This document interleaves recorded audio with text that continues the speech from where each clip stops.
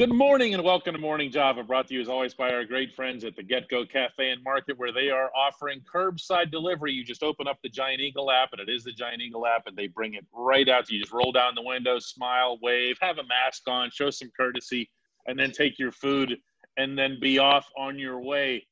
I'm joined from Hendersonville, Tennessee. There we go. Is that better? Okay. That's good. By Ramon. And Ramon is not wearing pads, but guess what? Neither is anyone in the NFL right now, and they won't be having full pads practice until August 17, according to the latest information out of the NFL. It's one thing to not have preseason games. It's one thing to have us not have OTAs, and it's like, Moan, this is a different world now. Nobody's putting pads on until 2.5 weeks before the opener.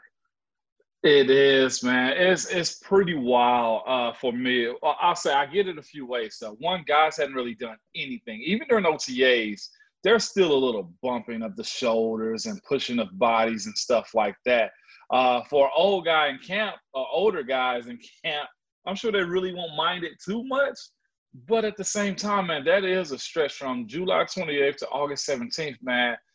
That is a long time, and hopefully they get into a system where I hate to say it, but like some physicality come out of it, to where they're not laying guys out, but they're going to have to condition themselves because that is a long time. But I'm guessing it's one of those necessary evils that has to be done considering guys haven't done anything.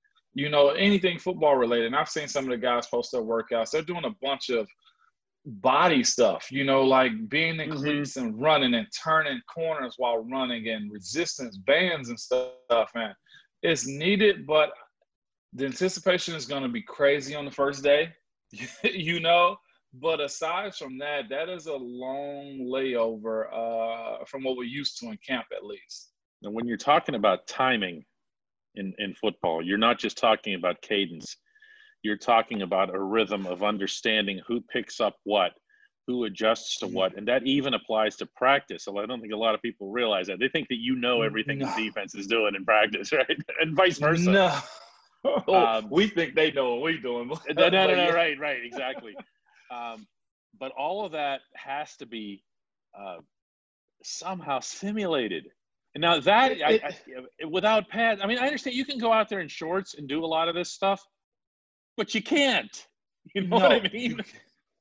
And I'll just say this too. One of the biggest things that's a determining factor of, we're in pads is Vince Williams and whoever else. Vince Williams and Devin Bush, or when it was a Shazier, the one of the first periods that come up is backs on backers or puck. Pass under protection or pass under pressure.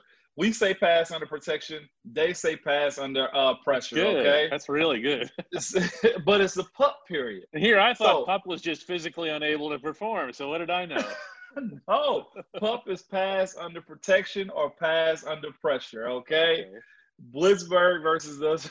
Okay, we get. But I'll say this: from OTAs of picking up pup to the first day in camp, first day in pads, picking up pup. Totally different. Vince blitzing up the middle, which Vince is very good in between the line of scrimmage, man. I can't emphasize that enough. Very good blitzing, okay? And you have a young guy experienced last year with Devin Bush. Very good.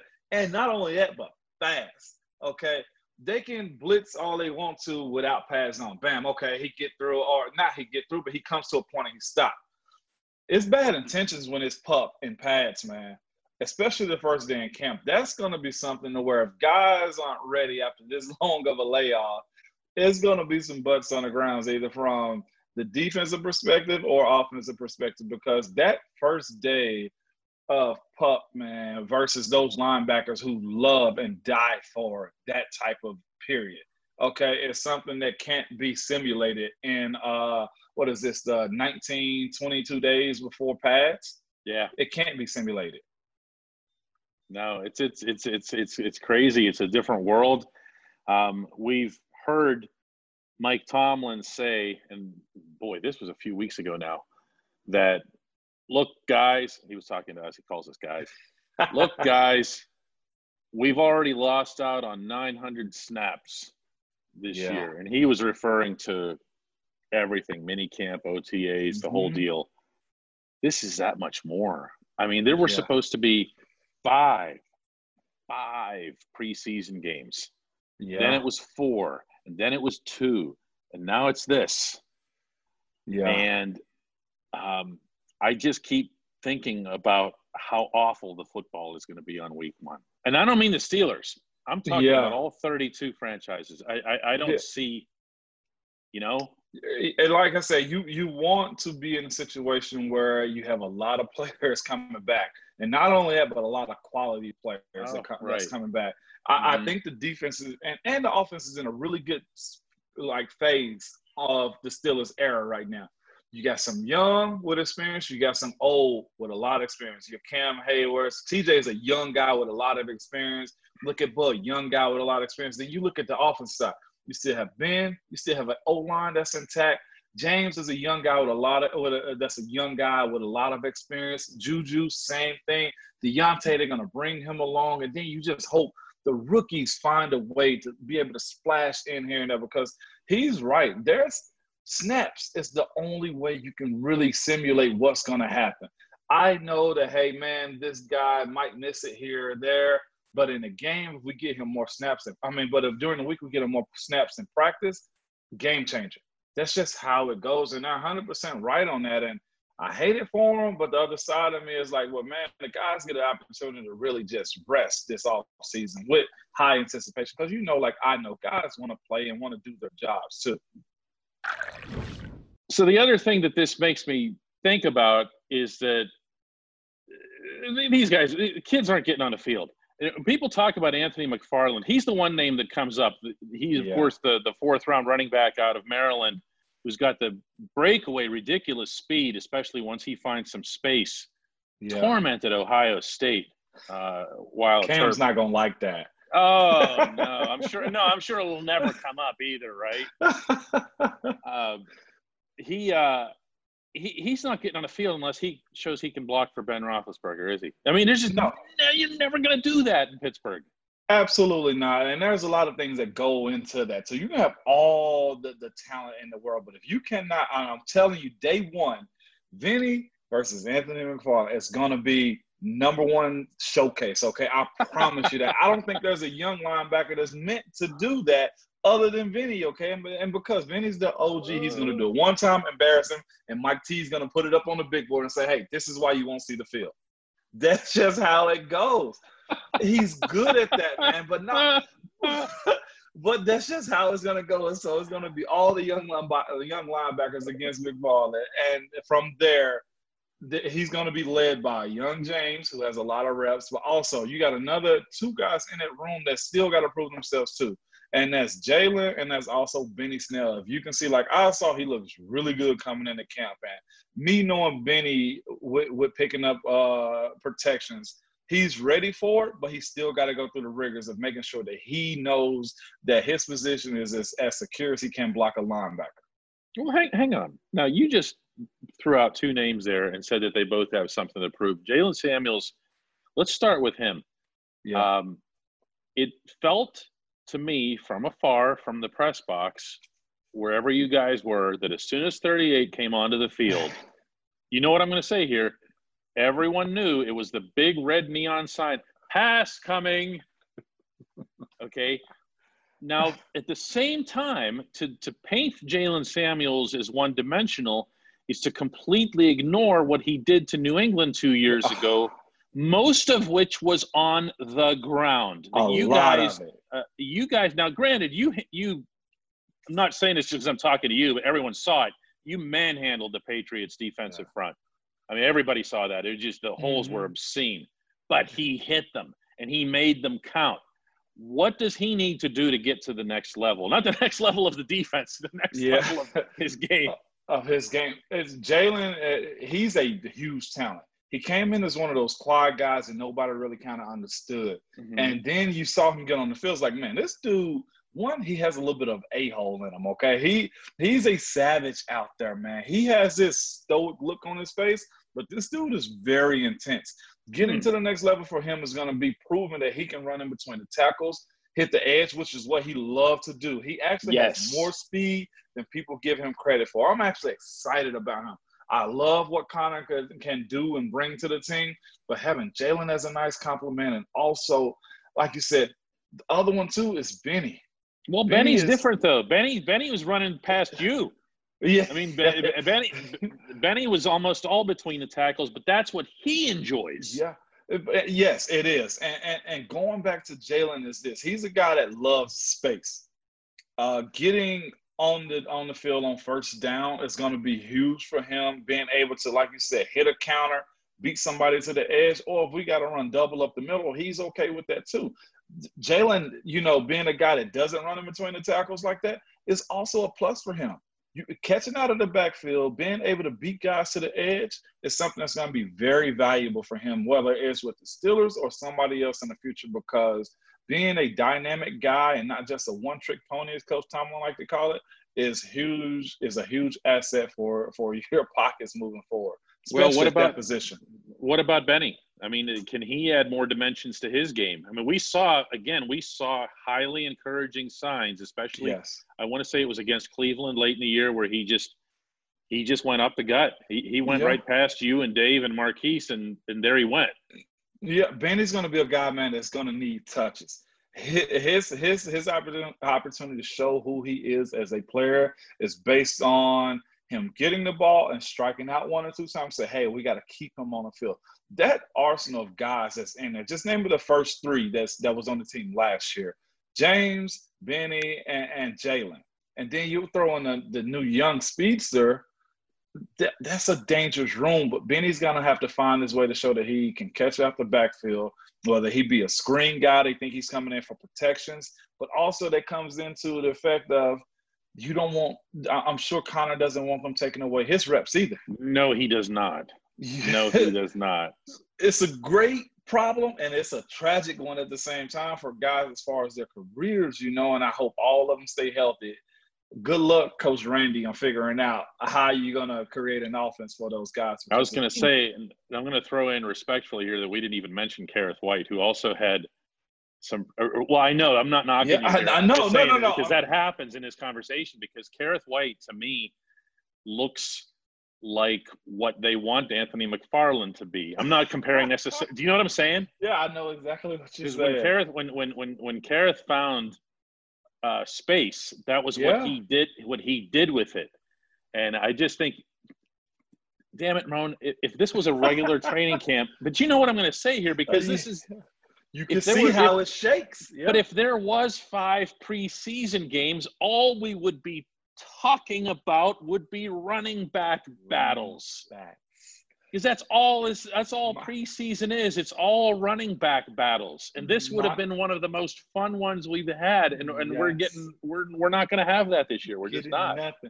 And mind you, this too. All of the only things you can hope for is if maybe you could sneak one on practice squad, but you can't. Okay, no.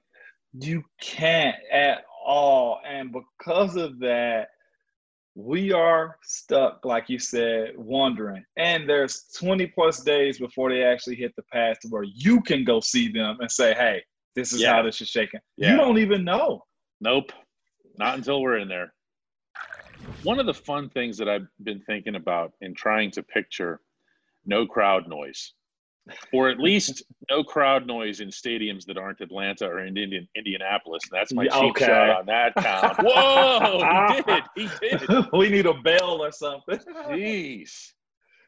Is that you would do this thing when it got really loud in road stadiums that I don't think a lot of fans understood, but you were really conspicuous in doing it, where you would kind of rise up and contort backward and face Ben and let him know what was going on. Yeah. Please try to describe what that was for people and how it affected your blocking assignment.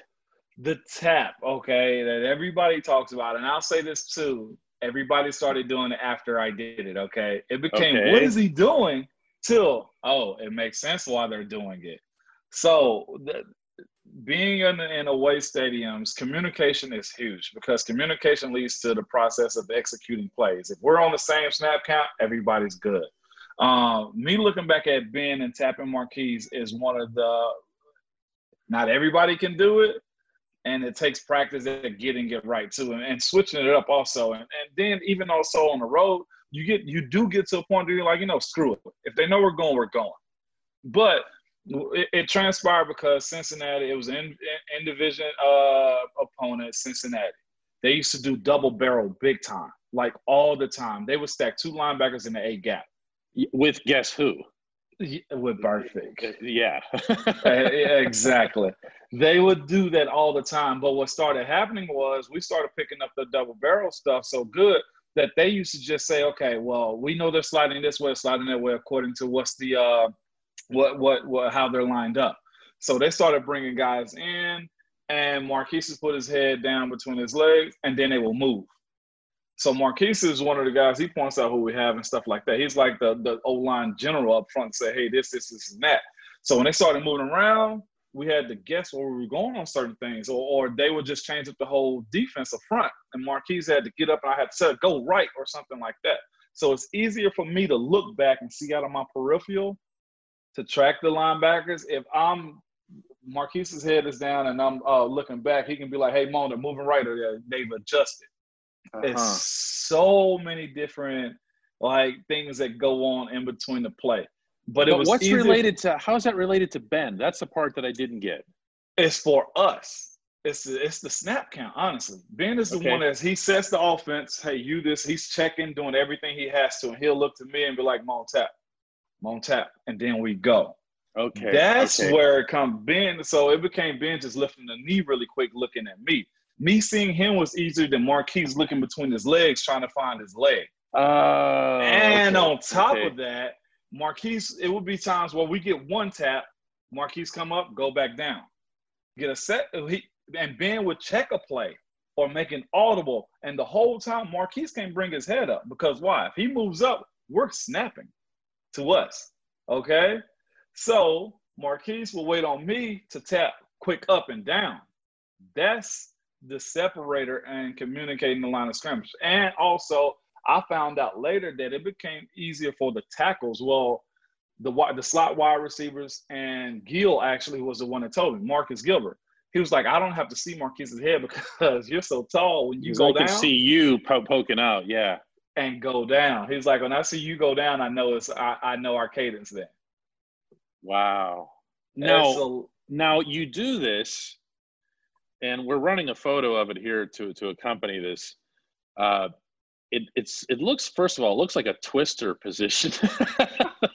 Okay, like how you didn't hurt your spine doing this on a regular basis. But you also had to focus at the same time on a very large, angry human being directly opposite you, trying to do you harm. Yes. It seemed like a counterintuitive practice. Like I said, not everybody can do it, and guys will tell you that too. Dave would just be like, I don't want to do that. He would say, like, let's say if I was missing a game or something like that. Not me. And that was one of the things. He was like, hey, BJ, that's on you this week. Like, that was one of the things, because it's like to be able to look back, and then you like you said, you put yourself in a disadvantage a little bit, because I got to tap, get set, and then still be able to set and pass protect, or either have a run block. I just did it. It's one of those things where it's like I didn't really question it. I found a rhythm in practice. I was gonna say it just becomes instinct. Well, like a lot of this stuff. It is, but a lot of people can do it, and it's funny too. Is when BJ would get in and he would have to do it like on the road games. Like Gil would get pissed a little bit. It was like, I can't see him. Can't see him because he's not as tall. Yeah, I can't see him. Or it's been times, and you can go. I think Buffalo game was one of those games where it's happened, or Green Bay. I forget where it was, but BJ went to go tap. Okay, and he moved his hand, but his arms were shorter than mine, and Marquise didn't feel it. So it was times where he thought he hit Marquise, and he went and kicked it, and everybody's looking back. He was like, What? I didn't do it. Yeah. So it's, No. Now, if it's BJ had been funny. wearing those cowboy boots, he'd have been a lot taller with those I big old promise heels. you, man. Or he'd have had a pistol in his pocket and tapped Marquise. He'd have felt the dead. But Wow. seriously, that's one of the craziest things ever is dealing with that. And I honestly liked it a little bit because it was like, okay, I get a chance to rest my legs instead of being in the stance the entire time. And when it's go time, like I go, you know. But you saw other teams doing this? You saw other teams? I can't say that's Yes. something I've noticed. Just in the division or? All the way around the league now. It didn't used to be like that at all. Everybody used to do the some centers would go up and come down, and some guys just don't want to do it, or they shake their heads real quick. A lot of guys now are, I say about 4 or 5 guys now are standing up, tapping, and getting in their stance. Wow. Okay. Yeah. Well, that's a different thing. When we build the Ramon statue, that's what you're going to be doing. I'm looking back. Yeah, right? Yes. Yes, indeed.